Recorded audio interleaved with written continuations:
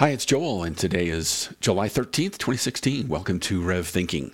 Today's topic is investing in a project. Welcome to Rev Thinking. RevThink leverages years of experience and practical wisdom to help owners of top creative studios, so you don't have to choose between following your passion and running your business. Now here's your host, Joel Pilger. Hello from Los Angeles.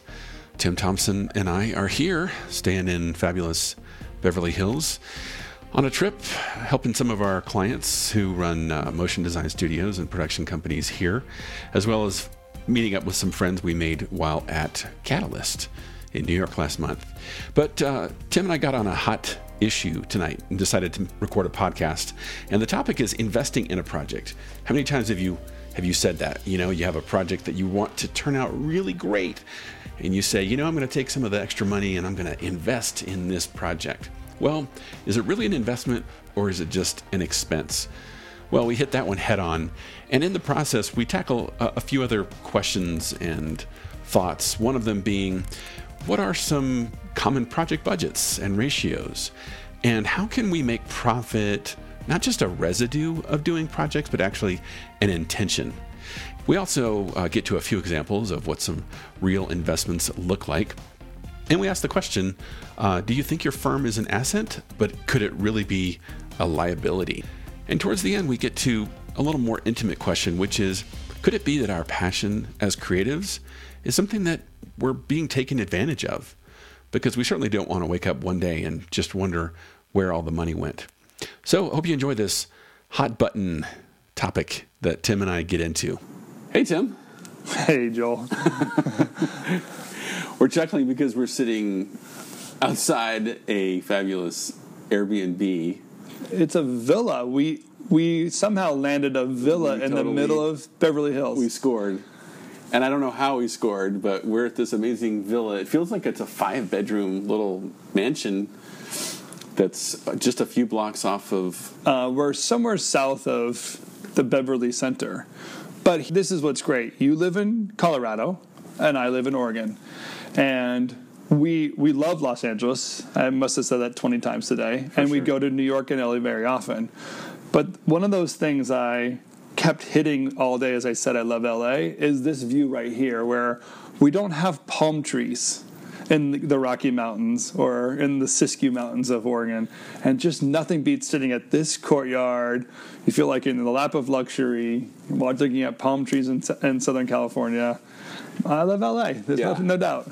I always love the energy, right, of getting to come to New York or Los Angeles and hang out with some of the smartest people, super creative minds, these awesome studios and owners, and they're just run by such incredible people, and I feel super lucky.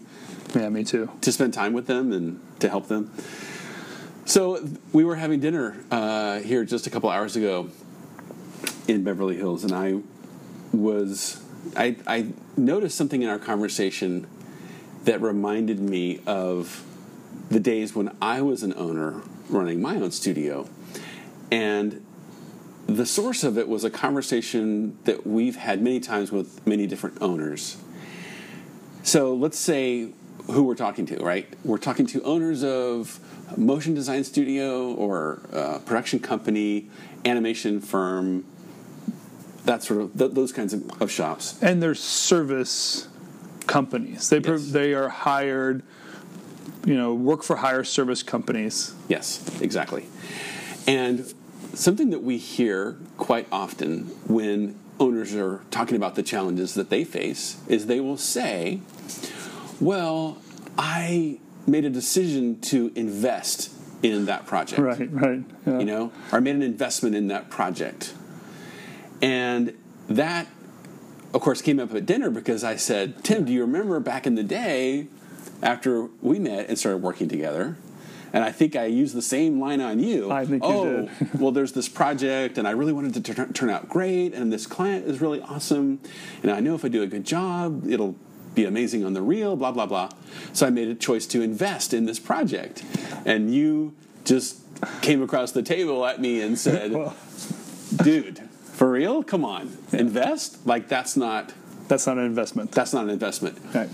What did you mean by that? Because I bet a lot of people listening are thinking, yeah, I've said that before. What's wrong with that? Yeah, we all say it. And I think, so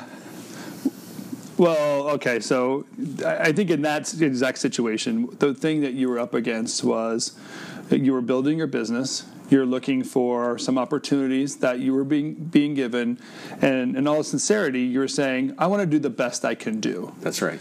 So forget Joel. I'll take myself out of the equation in this moment, and I'm going to give all I can back to this project. Therefore, I'll take my money. This is theoretical. Yeah. I'm going to take the Joel money and put it back in the project and do something more amazing with that extra money than I would have done without that money. Right. So instead of paying myself maybe what I would normally otherwise be entitled to, making a profit or making some wise choice to truly invest that money, I'm spending it on the project. Correct. Why is that not an investment? Because it's an expense. You just said it. It's an expense. I mean, I would challenge you. I wish we would have kept score by then, because it would have been. I would challenge you that you actually didn't take less money out of your company that month because you spent it on that project. You basically were in a scenario where you were earning yourself a paycheck. You just happened to own the business, and you're doing a job at that business. And so your job that you were doing was paying you a salary. So the misnomer in this this conversation is the word invest, as if I took extra money, invested it in something, and got a return on my investment. Right. But wait, so let me stop you, because I'm thinking, well, wait, if I invest in a project, and I just did air quotes. Yeah, you did. Air quotes. Quote, unquote. Right, quote, unquote. So I'm going to invest in this project because if I do a really great job, it's going to make my reel stronger. I'm going to be able to promote that project. I'm going to be able to show it to this potential new client I have, right? Like I'm going to be able to keep the hamster wheel going. Yeah. And that feels good.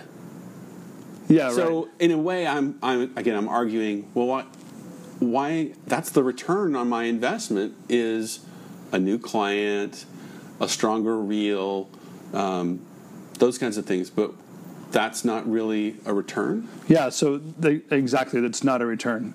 So let's just put some numbers now to this. Now you're making me mad. I'm like, how is that not a return? So let's put some numbers to this, just so we kind of get some sense of what we're talking about, or the theory or idea of how this investment would work, right? So you have a project.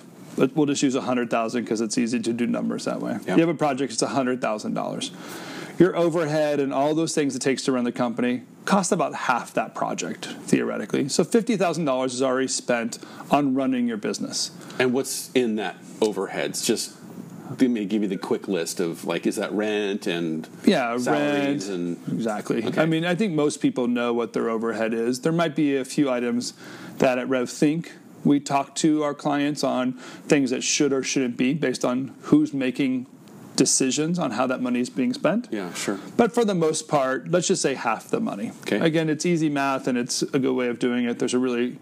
We have a technology or some spreadsheets and questions that get down to a certain percentage to get that done. But in this case, it's 50%.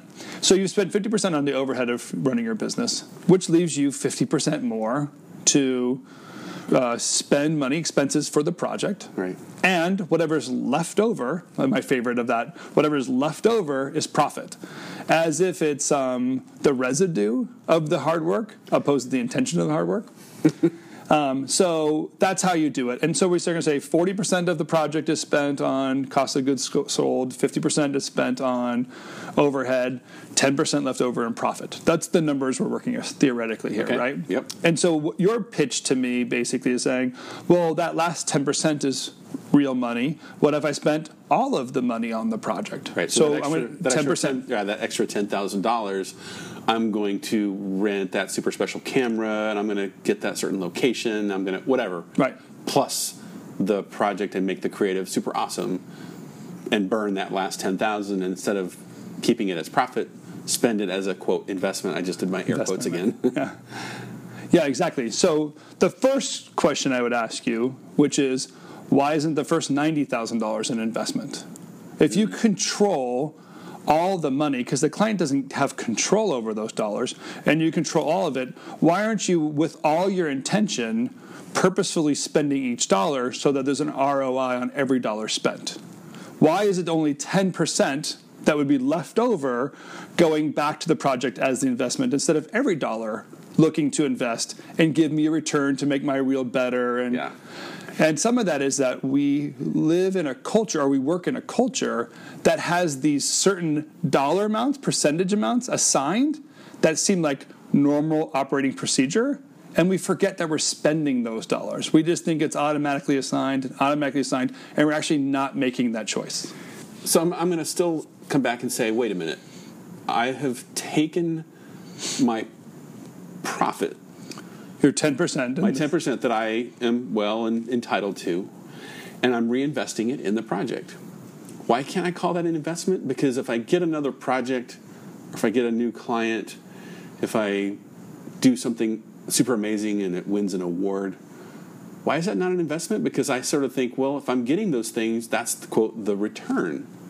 Well, it's not an investment. It's an expense. You're basically saying I'm spending all my money in order to give my client a better product. So it's really like the choice of word that we tell ourselves it's an investment. It's really spending. You're spending that money. So I'll give you a couple of examples that I believe are good ones probably for this conversation. And one is a client of mine who actually invested in a project. And he made a conscious decision that he was given an $80,000 budget, but he wanted to achieve a certain creative effect that cost about $150,000 instead. So we had a very long conversation. As you can imagine, I was really beating him down to what it would take to do it. The end result was this. He spent the $150,000 and basically over-delivered the project at that. There's a lot of risk in that. And I would say that good investments, strong investments, have no risk. But he took some risk. The reason he could take that risk is we also leveraged that risk to say, but when it's all said and done, we also own the asset of the result. So he was shooting footage, and in shooting footage, he knew if he had this one thing in the can, he could deliver this project well, but the other stuff in the can, he could resell over and over and over again. Got it. But he knew who he was going to sell it to before he did the shoot. He didn't say, it'd be really great to have a bunch of mountain footage. Maybe someday I'll sell it. He said, I know somebody that needs mountain footage. Right. If I spend the money now, I can basically, for $150,000, sell $400,000 worth of goods. I already know the buyers. I'm just buying low and selling high. And on this, with this one client, if I do it right, I'll overproduce and I'll get a return there. So he had two possible returns. Well, I love totally paid out for him. That's such a cool story, right? Because that's a really good example to illustrate when we talk about firms that they have leverage, they just don't use it. It's there if you're looking for it, if you're on the lookout for opportunities where you might say, no, I am going to invest because I already have this amazing team, I have this crew that I've hired for this day, I've got the camera, like everything is in place. I can use that to do this work for hire thing over here, but I'm also, while I'm here, going to make an investment. Yeah, so and not everybody can do that. At Promex this year, I met a creative director, and we didn't talk much about his business, but we talked about it was his wife makes paper flowers, and they're gorgeous, absolutely beautiful. They're lifelike, amazing talent, and we were talking about, wouldn't it be cool to turn this into a bigger business? And I said, you're a creative director, and your company gets hundreds of thousands of dollars a year to shoot commercial footage. Why can't you take that paper flower, stick it in every commercial you make, and as a 2-minute side or a 5-minute side, take that crew and shoot a couple of feet of footage. I guess not feet anymore, sorry. Show my age. A couple of seconds of footage or a couple of minutes of footage, and then compile footage over a year with the right creative direction and make a commercial using money you're already spending. That's great. Now he launched a business. He has a creative direction for his business. He's leveraging money he's already spending, the first 90%, and gaining a secondary product. You can do that. Again, maybe another misconception, or I like to use the word lie, is that because the client gave us money, we're only supposed to shoot their stuff. Right. But the client gave you money, and your production company is writing those checks. If you go overtime and the client didn't approve it, you're the one paying for the extra footage. Yeah, been there. So if you're going under time, why don't you get to keep the benefit of it? Right. And it's not something we often want to say is real, but it's something you can do. So there's a few choices you can make in different areas. Just because you have cameras shooting, there's multiple things you can shoot. Yep. So that's one example. By the way, that investment my client made actually paid out for him because over the next 2 years, he continued to do profitable projects with that company and use the proceeds of each profitable project to make other investments. So we knew going into it what the risk was. We knew going into it that it was a low risk because we were going to get paid already from a buyer for the footage we were making. And he got an additional reward and got a return on that investment. And then we were able to, because we made a plan, use that investment dollars towards other areas as well. Nice.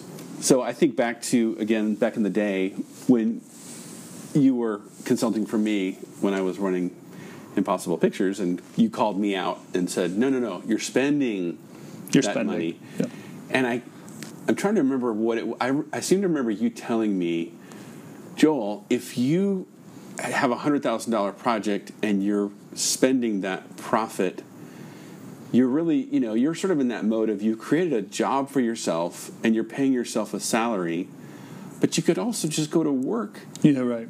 Somewhere else and have a job and get paid the same amount of money with none of all this risk that you carry over here. And that's something that I think, to your point, that we as owners can tend to lie to ourselves, because I don't like that, because I have this bias that says, but I want to run my own company. I want to have my own thing. I want to determine my own destiny. Mm-hmm. Right? Yeah. We kind of fall into that. Well, if I'm running my own company, sure, I may not be making any more money than if I had a job, but that's okay because I enjoy what I do and, I'm making a living. But then, of course, where it can come back to bite people is when something goes wrong and you're left holding the bag.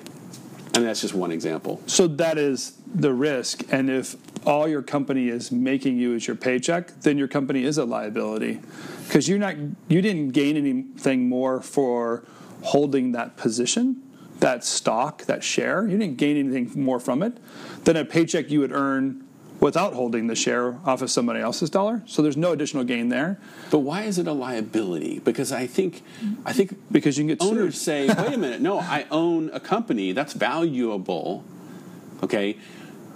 But I can see... You want to know the most basic term? Yeah, The most basic reason it's a liability? Because something goes wrong, the IRS goes after you and not somebody else. I mean, it's just that simple. Sure. If they could take your house for a problem that you had with your business... Guess what? And that's not a risk-reward nature, because what you're saying is there's no reward, it's only risk. That's a liability, not an asset. An asset is something that gives you reward, because and an asset also, not only, and an investment, an asset, not only gives you the reward, it gives you a reward that you can influence.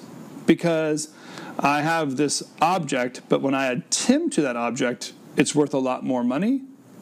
Then I have an asset in myself or in my company. Well, I guess I'm also thinking of the reality that in that scenario where I say, well, but my company is valuable, the truth is if I don't get the next project or the new client, all of those things like rent and the internet bill and the salaries and the, all those obligations are still due.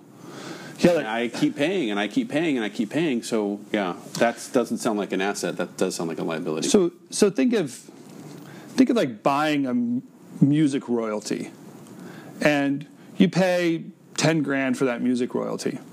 Now, that royalty means you get paid every time it's played on Spotify or Netflix or whatever. Right. If that royalty that you've bought gives you $1,000 a year, it's a bad investment, but at least you're getting a return on the $10,000 you spent. The original royalty didn't lose value necessarily because it is paying you out, right? It's not dependent on any other system to keep it going. In order to own the royalty, you just own the royalty and it pays you over time. If that royalty pays you $20,000 a year, that's an amazing investment. So both of those investments, because the object you bought, a royalty, doesn't have a liability attached to it. You don't have to keep on paying. If you borrowed money to buy the royalty, it's one thing, but if you paid cash for it, and again, I'd say, Joel, if you had 10 grand left over and you can buy a royalty of a song that would pay you at least $1,000 a year, or to buy something else for a reel, how long will that last? 1 season, 2 projects? And you don't even know if there's a return on that. This royalty hasn't. So it's the thought of, if you have 10 grand extra, give it to me. I'm going to go, make a sock company. And if you go, Tim, that doesn't sound like a very good investment for that $10,000. I'm like, well, why would you do that for yourself? Like, there's that ability to know and trust the conversion of that to something that pays out over time without risk or without liability. So I think if I was going to offer a moral of the story, it's that creatives, when they become owners of firms, tend to give it all away. Because they're so passionate about producing their best work and their creative expression and so forth, and that gets them into trouble. Yeah, so I'm going to say there's 2 reasons why they do it. The first one is they're a creative person, and that's what they love to do. So what we like to do is sit down with our clients and acknowledge and recognize that that's true, and that's what they do for a living, and we don't ever want to take that away. So none of this conversation is to say that anyone's doing the wrong thing with their life. Right. We're just looking for opportunity in the decisions they make every day and make sure that they're making the decisions that they want to make. Right, that are consistent with their values and their goals. Right. Yeah. So 90%, let's just use these numbers again, but 90% should go to the project, 10% is left over and should be in Joel's pocket, right? Well, to be clear, 90% includes 50% tax by the company. Yeah, 50% overhead, 40% cost of goods sold, and then 10% that should be in Joel's pocket as profit. If I gave that to you and you chose to buy sports cars with it, we'd call it a hobby. Or if you chose to ski with it, we'd call that a hobby. And if you choose to put that back into artwork that you're making, we'd call that a hobby. So I'm like, I'm okay if you want to take that 10% and do this thing that you love to do, which is art or design or make videos on the side or whatever. But the other part of that is, I would ask you first, but is that the priority of life decisions you should be doing that $10,000? Before you spend it on skiing or a sports car, you or your wife might recognize, I probably should pay for my kids' college. Yeah, and you know me well because I will spend a lot of money on skiing. But yes. But I know the distinction that you made over and over again, and I'm just going to reiterate it for our listeners, is to not call it an investment. Don't call it just call it spending. Call it what it is, because language is important. Yeah, and this is the second thing that the designer. So one is to recognize that it's an expense, and therefore my question would be: are you prioritizing that expense correctly on the other things you want to do in life? Because you'll wake up one day and wonder where all your money went. Yeah. So that's the first thing you want to do, and the second thing is you should understand what an investment is. Because I'd also think that people call this an investment because they actually don't know what an investment is. Right. So the misnomer of calling this an investment is the lack of opportunity to find real investment. Mm-hmm. So if you really want to invest that $10,000, you should recognize what you're not investing in other areas. I'm not buying music royalty. I'm not buying into this housing complex. I'm not loaning it out at 20% interest. Saving up to buy a building, or I'm not maybe putting my team on a special project that's going to create a licensable. Right, I'm not developing an app. I'm not writing a book. These things that have good built-in royalties, good set returns. I'm not going to do those. Instead, I'm going to choose this not good return, not possibility, and really, you don't know the outcome and effect. So I would go on to say, you couldn't go into a venture capitalist room and say, hey, I have a really good investment for you. Give me $10,000 extra so I can use this camera instead of this camera for somebody else's return. Because, by the way, a client gave you $100,000 because they're making $2 million off of your $100,000. Yeah. That's the investment that they've made. And you're thinking, I'm going to give $10,000 more so they can make, they're still only going to make $2 million off of it, and you don't even know if you're going to make another dollar off of it. Yeah, and that's a sobering shift, right? When you start to realize, wait a minute, people are making a really amazing return off of my effort. When's it my turn? That's right. When do I get to be that guy? And I think our proposition is to say, well, it could be today. Let's just decide. Let's make it a priority. Let's make it a value, and start making that intentional. That's exactly right. So I have some friends that are investors, and one of them lays asphalt. That's what he does for his day job. And in the night job, he and his buddy that have different careers buy buildings. And one thing that he realized was, if I buy a building that has bad asphalt, I can buy it at a really low cost. And because I lay asphalt, I can put new asphalt in that building and resell it at a huge ROI. Because what his effect is, he puts black stuff over the other black stuff to make it look prettier. If you make white picket fences, you should buy houses without white picket fences, and you should put white picket fences in and get an ROI for the skill that you have. Yeah. That's how you apply the thing that you do towards something else that you can affect and get a return and cash out. Those are good investments. That's such a great example. Just a simple, funny little picture of leverage. That's it. Like, he's leveraging, I do asphalt, I'm going to buy a build. I mean, that's such a great little It's easy, right? scenario. So if to some degree we have, every business is an asphalt laying business. He's a service business, pay for use, buys it, and it's no different than what our guys do. So that's work for hire? It's work for hire, totally. And it's his day job. In asphalt? There's nothing wrong with work for hire. He owns the business. I mean, there's a lot of parallel. Sure. But he recognized that he can, as a byproduct, he can add value to property.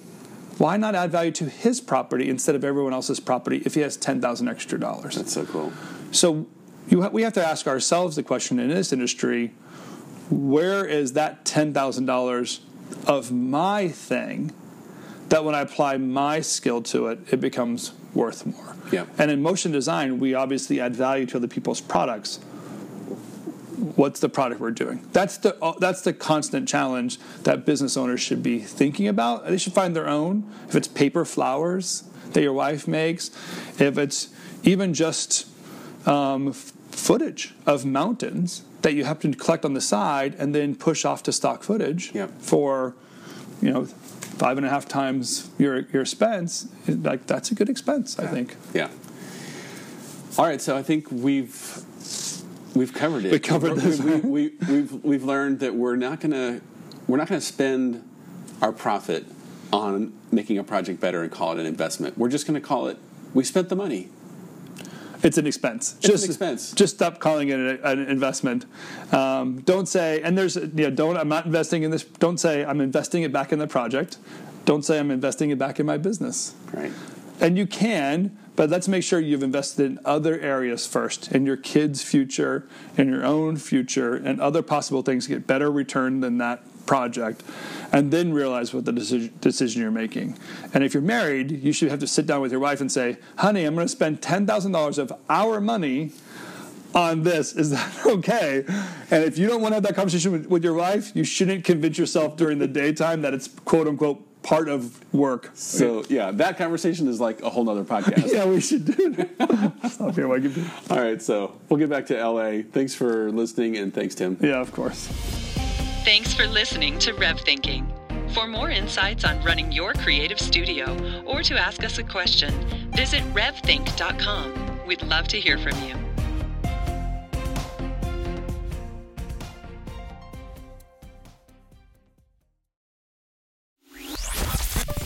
I want to tell you about a place to connect that you might not know about. It's our online community called Rev Community. It's a great place to get to know other creative business owners like yourself, to share some thought leadership and read other encouragement, to be challenged in this new marketplace, new technology, ideas, economic trends. And it's a place to research. Check out many of the resources we have online, our videos, and of course, this podcast. Join us today at revthink.com/community. If you're a creative studio owner, feel free to join us today at revthink.com/community. I look forward to seeing you there.